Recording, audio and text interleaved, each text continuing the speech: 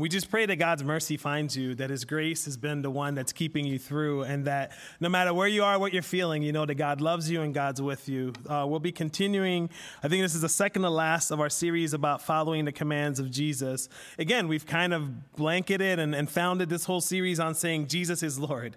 And that's not just something we say, that's something we believe, and that's something that actually is going to impact our lives. Because if Jesus is Lord, we are going to submit to him. If Jesus is Lord, he is the one we're going to follow. If Jesus is Lord, he's the one that because he says so, we will do. In the last several weeks, we've talked about all these different commands. We talked about repent, follow me, says Jesus, be salt and light, love your neighbor, the Great Commission, which is go and make disciples of the nations. And when we ask how, why, he says, teach them the things I have taught you. We've talked about being graceful, loving our enemies, living to store up treasures in heaven, not to worry, and serving. This week, we're going to talk about this one command about how we are to be people who pray. Now, a lot of us who grew up in the church grew up with some memory of the Lord's Prayer. We grew up saying the Lord's Prayer. In fact, for most of us, this is the best prayer. You know, if Jesus prayed it, it's got to be good. And if Jesus prayed it, it's got to be the best prayer. I remember as a kid, we had devotions, which not really the most exciting things for teenagers to have devotions in your house every Sunday morning, especially when you knew you had at least 4 to 5 hours of church. And that's if you didn't also have to go to the Liberian church that afternoon, right? So it's like we would have family devotions. And I remember there were certain requirements for family devotions. Like we had to come with at least something that God has taught us that week. We had to come with some verse that we memorized. We had to come with some expectation or something that we're relying on God for. And this was all trained in us, you know, and my, in these devotions, you had to be sharp. You know, if you only had your same 3 to 5 answers, you had to rotate them. Because if you rotated the same thing back to back weeks, they'll know you didn't read. So, you know, it was a little pressure. But one of the things I think I didn't realize that I loved about these devotions is that every time we ended family prayer, we would say the Lord's Prayer together.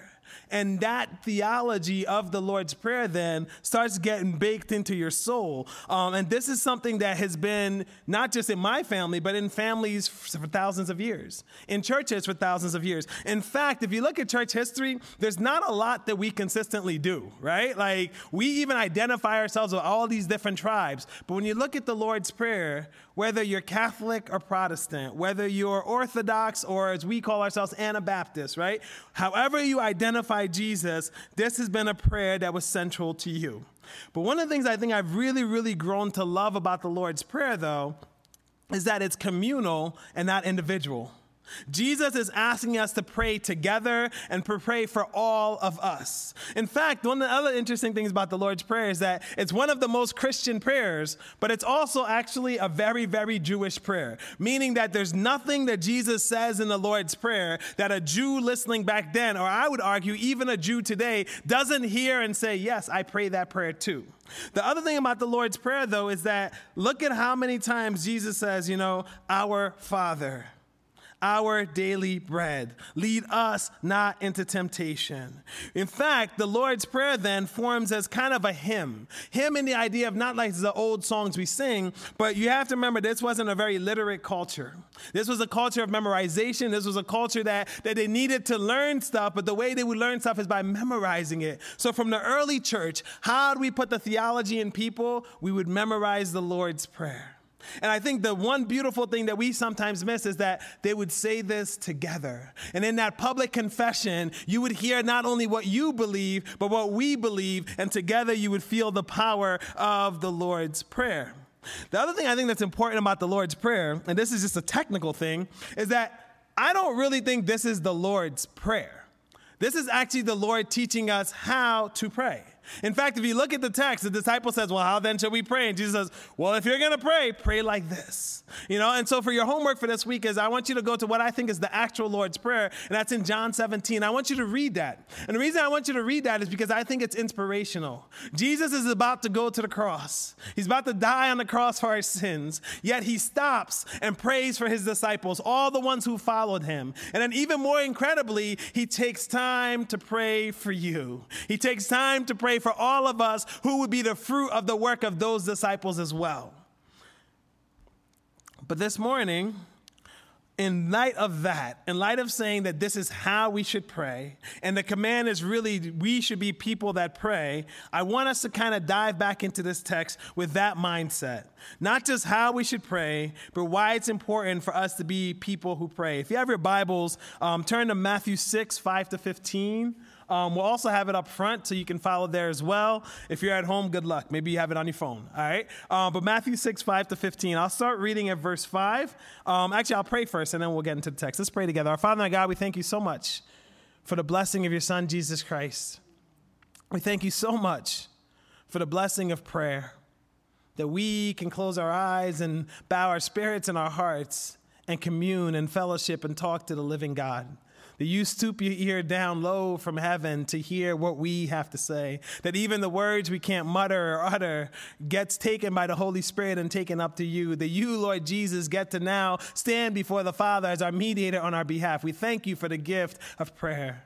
But Lord, more than that, we pray that this morning that we can accept your call, that we can listen to this command and heed it, that we would also be people that pray.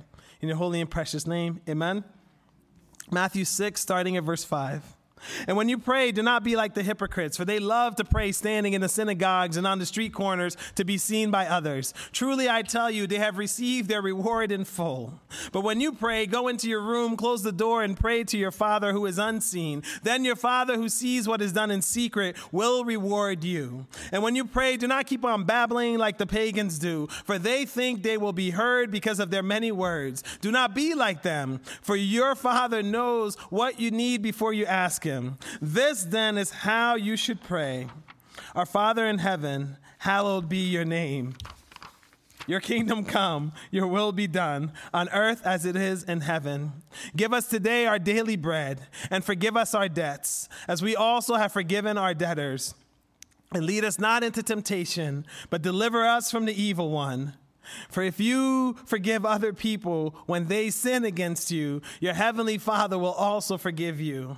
But if you do not forgive others their sins, your Father will not forgive your sins. Again, Matthew 6, 5-15 falls in this first half of the chapter of 1-18, where Jesus is redefining righteousness. Jesus is looking at the people and saying, this is what you think righteousness is, but I will show you what righteousness really is. In fact, the people back then understood righteousness as the Pharisees. We, 2,000 years later, it's very easy for us to look down at the Pharisees. But for everyone in Jesus' audience, if you wanted to know what it meant to follow God, you looked at the Pharisees. They looked the part.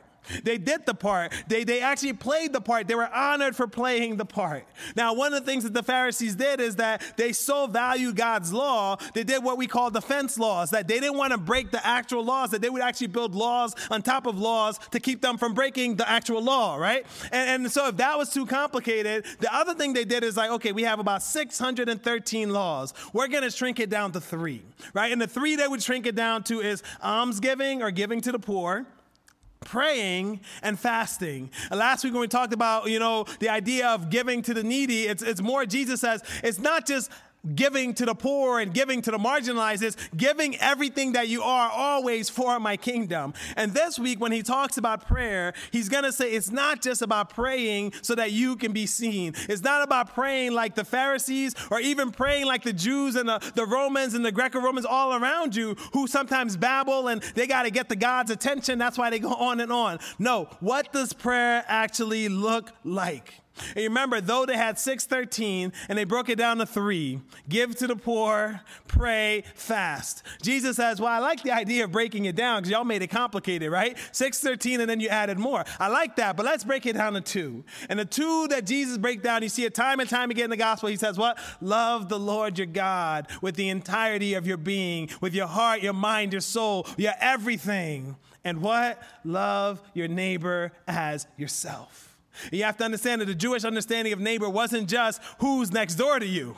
It was every single person you meet. And you see that in Leviticus 19 when God calls them to love their neighbor. Yes, he cares about the people close to you and around you, but he actually cares about loving the other, every single person. Greater than the other was the idea of loving the marginalized. So who is weak upon you? Who is poor? Who is widowed? Who is orphan? Who is the one society is leaving behind? Because I need you, says our God, to love them. So Jesus takes these 6:13, says, love God, love the other. And if you want to know what righteousness is, don't look at the Romans around you. Don't look at the Pharisees around you. Look at me. Because ultimately, righteousness is living and loving like Jesus. And then he gets down to the passage and he starts talking about prayer. The first thing he wants us to understand is that I don't want you to pray to be seen, to be heard, to be praised by others. Now, Jesus is not condemning public prayer. Jesus is not saying when you gather together, don't pray. But Jesus is saying, stop putting on a show. The people would have been familiar with actors and the theater back then, and Jesus is running with this theater analogy the whole time. He says, everyone knows when the actors go on stage, they play a part. Everyone knows when they come off the stage, they take their masks off, and they're the real person. Jesus says, stop praying to me as if it's a show. Stop praying to me as if, you're just trying to please the people around you, because if that's what the heart of your prayer is, to pray in public, to be seen by others, to be elevated by others, if that's the heart of what you're praying, your only reward will come in the clap you might get from them. It will not come from our Father in heaven. Jesus is not condemning public prayer, but he's condemning prayer that puts you at the center, prayer that gives glory to you, prayer that lifts you up and not God our Father. Jesus is condemning a prayer that is centered on us and not on God. The other thing that I think is beautiful about this passage is Jesus is saying, when the people around you pray, they're either putting on a show or they're trying to get God's attention. So a lot of the people in that culture, the reason they would pray is because they were trying to get God's attention. So they would basically say the gods are busy, they're up there, they're doing their own thing. So I'm just going to keep rattling off all their names. And after I got through all their names, I might tell everything they do to me. And after everything they've done to me, I'm going to tell how great they are. And after I tell how great they are, I might tell again all their names, because eventually they might listen to me. And Jesus is saying, no, your Father in heaven who loves you, our Father in heaven who holds you, our Father will always hear you. You don't have to pray to get God's attention. You just have to pray by giving God your attention. See, Jesus flips it. They thought they had to pray to get God's attention, and Jesus says, no. Focus when you pray so that you can give God your attention. He's already got your attention. He's already focused on you, but are you focused on him when you pray? And then when you look at the prayer as a whole, he's saying, yes, pray for today, but always pray that heaven comes down to earth. Always pray not just for what you want, but that God's will be done, that the kingdom will come on earth as it is in heaven. I want to pause to say a quick few words about prayer in general. Now, Jesus in his passage says, I want you to pray to God because he sees, he hears, and he knows our needs. And so some of us are just like, well, if he knows everything, why do we need to pray? I'll explain why I think we need to pray. The first one is that prayer is a conversation. It's a chance not just for you to talk to God, but also to listen to God. And one of the practical ways I've held on to this is just think about your most important relationships. Maybe just think about one. Maybe that's too overwhelming, right? Think about one important relationship. Now think about if you only communicated with this person who's important to you the way you communicate with God in prayer. If you only talk to this person when you're running out to God, thank you for this food, amen, right? If that was your only conversation, was how you pray, was how you communicate to this person, most of us, if we're honest, will say, wow, that would be lacking.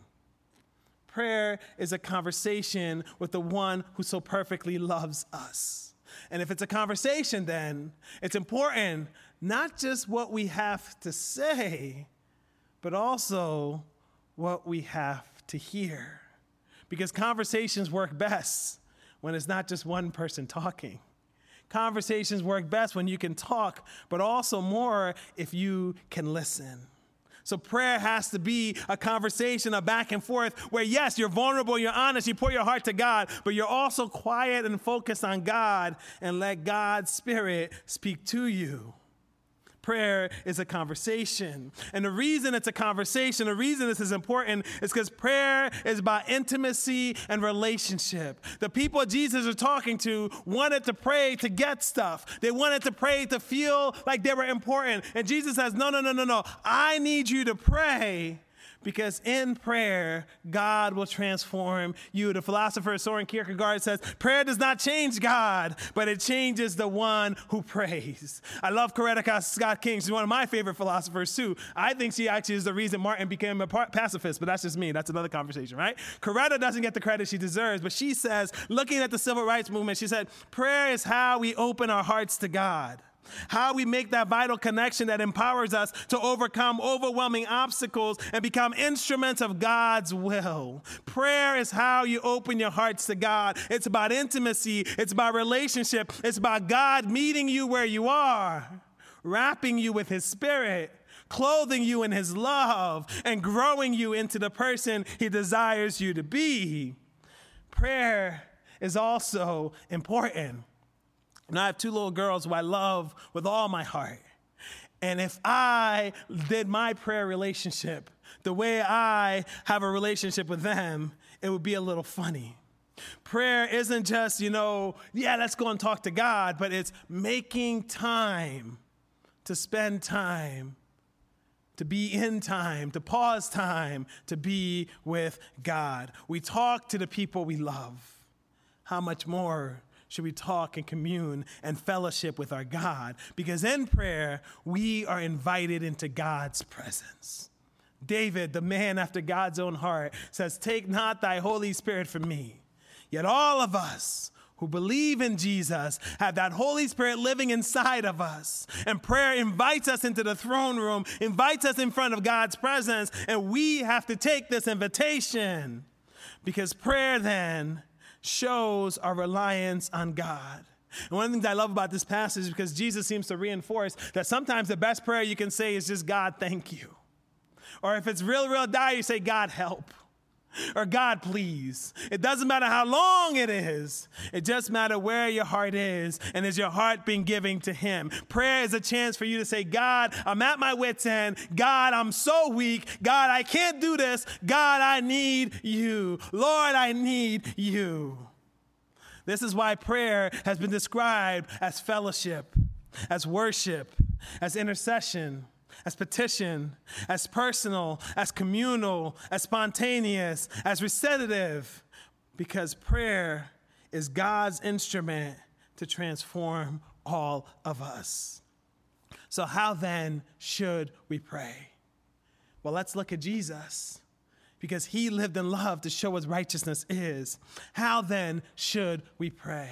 The first one is, as much as we love our personal Savior, Jesus Christ, when we pray, we should go to our Father too. It's about us, not just me.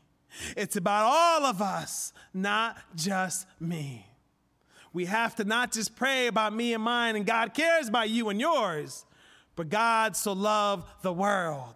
Jesus has prayed to our Father. It's not just about him making us into the family of God. It's about all of us belonging in the family of God together. Call out to your Father in heaven, for he hears you, for he loves you, for he holds you, for he's carrying you, for he loves to hear from you. And then Jesus says, remember that our God is holy. Hallowed be thy name. And for years, people heard this and they're just like, yeah, that's good. We need to remember God's all powerful and God's almighty. And I think that's true. But I don't think that's what Jesus wants us to remember. I'm fairly certain Jesus knows that God is almighty, that God is all powerful. When Jesus invites us to say, hallowed be thy name, I think it's a reminder to us that God is almighty, that God is holy, but that God, the holy almighty one, we need you to act now. God, the one in heaven, we need you on earth now. God, who's all powerful, we need you to act now. All these things that Jesus asked for, and we ask for communally in the Lord's Prayer, is asking God, who's holy, to act now. And then Jesus says, if you're going to pray, pray for the kingdom. pray for the kingdom. And what is the kingdom? But Jesus leaving heaven to come to earth, of Jesus walking the earth to show us how to live and love, of Jesus dying on Calvary's tree to redeem us and set us free. What is the kingdom? But Jesus being raised on the third day, of Jesus in heaven preparing it for us. What is the kingdom? But Jesus before God as our mediator. What is the kingdom? But Jesus coming back again to bring us all home to glory. What is the kingdom that we're praying for? Because we've gotten too good praying for our personal kingdoms. But are we praying for on earth as it is in heaven? Are we praying for God's kingdom to come here now? Are we praying for Jesus to be king? Are we praying for Jesus to reign? Are we praying that God would open our eyes so that we can see wondrous things that he's already doing on earth as it is in heaven? And then he says, pray to have bread. And I think what's interesting is that the end of Matthew 6, he tells you not to worry about your bread. He tells you not to worry about what you'll eat or drink. But here he says, pray for bread. Because I think Jesus knows that there's going to be times in life, and there's going to be some of us who don't know where that next meal is going to come from. So we need to pray and rely on God for even our next meal. But I think for all of us, Jesus also knows that we are always, at any given point in life, going to need the bread of life. So it's not just the physical bread that you need to eat, but pray that you may be entering and eating and taking inside of you the Jesus who is the bread of life. And then he says, pray for forgiveness for everyone. And in that prayer, you're pledging to have already forgiven. And this was new to me this week. When we pray, forgive all of us our sins, we're saying before God, I have already forgiven those who have sinned against me. And that's why Jesus, and John will say it later, if you forgive, you look like Jesus, you look like God. If you don't forgive, you look like your father, the devil. It's important for us to realize that this prayer for forgiveness isn't just my personal sins. It's saying that even those who've sinned against me, Lord, forgive them too, as I have already forgiven them. We have to understand that for the people back then, sin was a debt. It was a debt you owed. And for those of us who grew up in Sunday school, it was a debt you could not pay, right? But sin was a debt that had to be settled. And the reason it had to be settled was because sin, and I think we would do well to remember this, our sin, our falling short, isn't just between us and God. We hurt people when we fall short. We hurt people through our sin. It's a debt that needs to be reconciled, not just between us and God, but between me and my sister or me and my brother. Sin hurts people too. So when we say, God, forgive us our sins, we're saying, God, reconcile my sins to you, but also, Lord, I'm going to forgive my brother and my sister so they can be reconciled to me as I am to you. Asking God to forgive is also your pledge to forgive. God says, don't ask me for my forgiveness if you're not willing to forgive too. And then there's this last one that for years trumped me, if you will. The idea of lead us not into temptation. And even since I was a kid, I was just like, well, God can be tempted. This seems tricky, and it also doesn't seem right that God would lead us, if he lead us not into temptation, can he lead us into temptation? And I did too many years doing backflips thinking this through. But now my best thinking is if you look at the Greek, there's a freedom here where Jesus isn't saying, God, the temptations aren't going to come. Protect me from temptation. I think there's a lot of our Christianity that looks like that, right? The world is so dirty, like I got to run from it. The world is so dark, I got to run from it. The city's so dark, I got to run from it. There's a lot of our Christianity that looks like that. I don't think that's what Jesus is praying. I think what he's asking us to pray is that, yes, protect us from evil, because evil is going to come. Because temptations will come. Because trials will come. Because you may be the light, but light only shines in the darkness. So guess what? The darkness will come. Jesus is asking us to pray for protection from the evil that'll come, but also from the evil one whose entire desire is to destroy you. His entire work is to get you to take your eyes off of Jesus. It's to get you to stop believing. It's to get you to stop trusting. It's to get you to stall in your faith, because you're either living for God or paralyzed in your faith. And if you're living for God, you're helping to defeat the devil. You're helping to make your light shine. You're helping to draw people to Jesus. If you're paralyzed in your faith and you're doing none of that, the devil rejoices. Because a mediocre, backslidden Christian is something the devil loves. So Jesus says it's not about leading us or not into temptation, but it's knowing that temptation will come, that evil is real, that darkness is here. But Lord, protect us from all of that.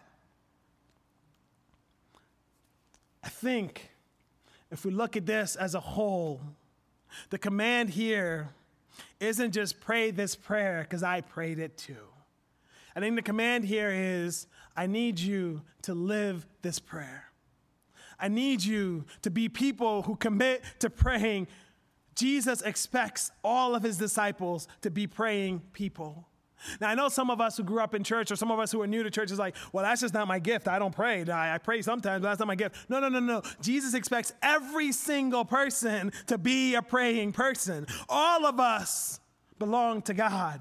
All of us are loved by God. God desires to hear from all of us. God is working inside all of us. Jesus' expectation is that if I am your Lord, if I belong to you as you belong to me, you will be a praying person too. And Jesus calls us to pray how he prays, knowing that God is our Father, knowing that God can act now, knowing that the kingdom is coming, knowing that God's will might be different than mine, but God's will be done, knowing that on earth as it is in heaven is possible, knowing that I can get today's bread as I hold on to the bread of life, knowing that I can forgive because I've been forgiven too, and knowing that no matter how dark the darkness seems, no matter how hard the trial seems, no matter how unrelenting the temptation seems, Jesus can protect you. God can see you through. The Spirit still lives inside of you. So I want us today to maybe do two little things. And the first one is, I want to welcome you and ask you to do something this week. I want you to pray for something big. Something real big. I don't even know what it is, right? I want you to pray for something that you can sit back right now and say, only God can do this. I want you to pray for something big. And I want you to commit to praying for that big thing. And it might be for souls to come to saving knowledge of Jesus Christ. It might be some dream of how you see God working and moving in your life or in the lives of the people you love. It might be a dream you have for this church. But I want you to commit today to praying for something big. Because I think in that prayer, God will not just open doors, but he will transform your heart.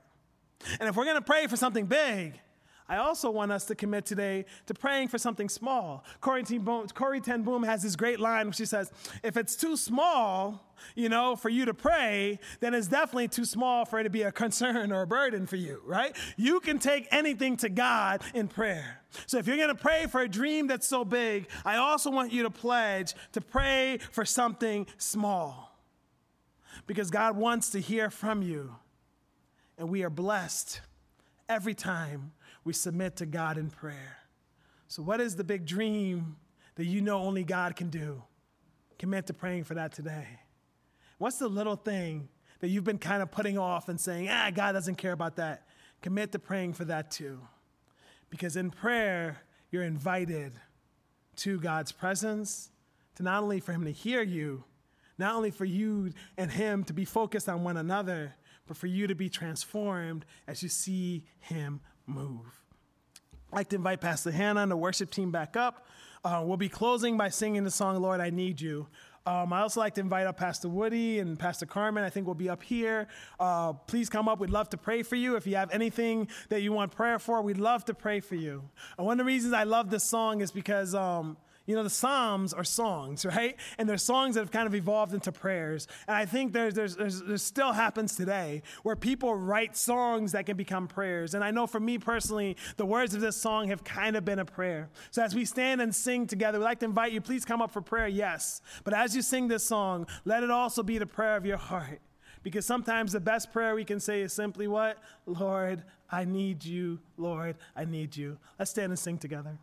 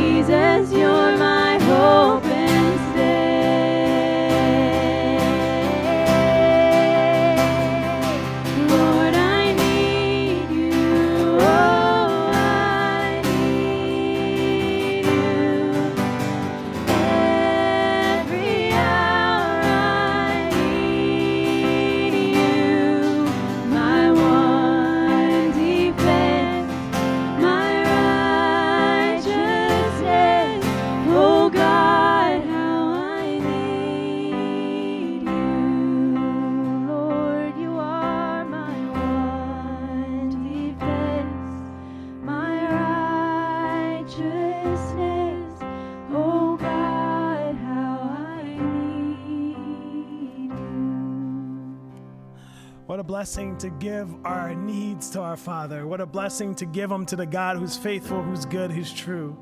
To the one whose mercies are new every morning. To the one whose compassion does not fail us. To the one who says, we will not be consumed. No matter what life throws at you, you will not be consumed. Let's pray together. Father God, we thank you that we need you. Lord Jesus, we thank you that every hour, every day, every minute, every second, we need you. But Lord, help us to know that you are indeed our righteousness, that we are to take our eyes off of ourselves and keep them planted on you so that we can know what it means to live and love and please God. But God, we also thank you that you are our one defense, that no matter what this world throws at us, no matter what evils we see, what darkness we feel, what brokenness we experience, that you're the God who heals, that you're the light of the world, and you're the one who will always see us through.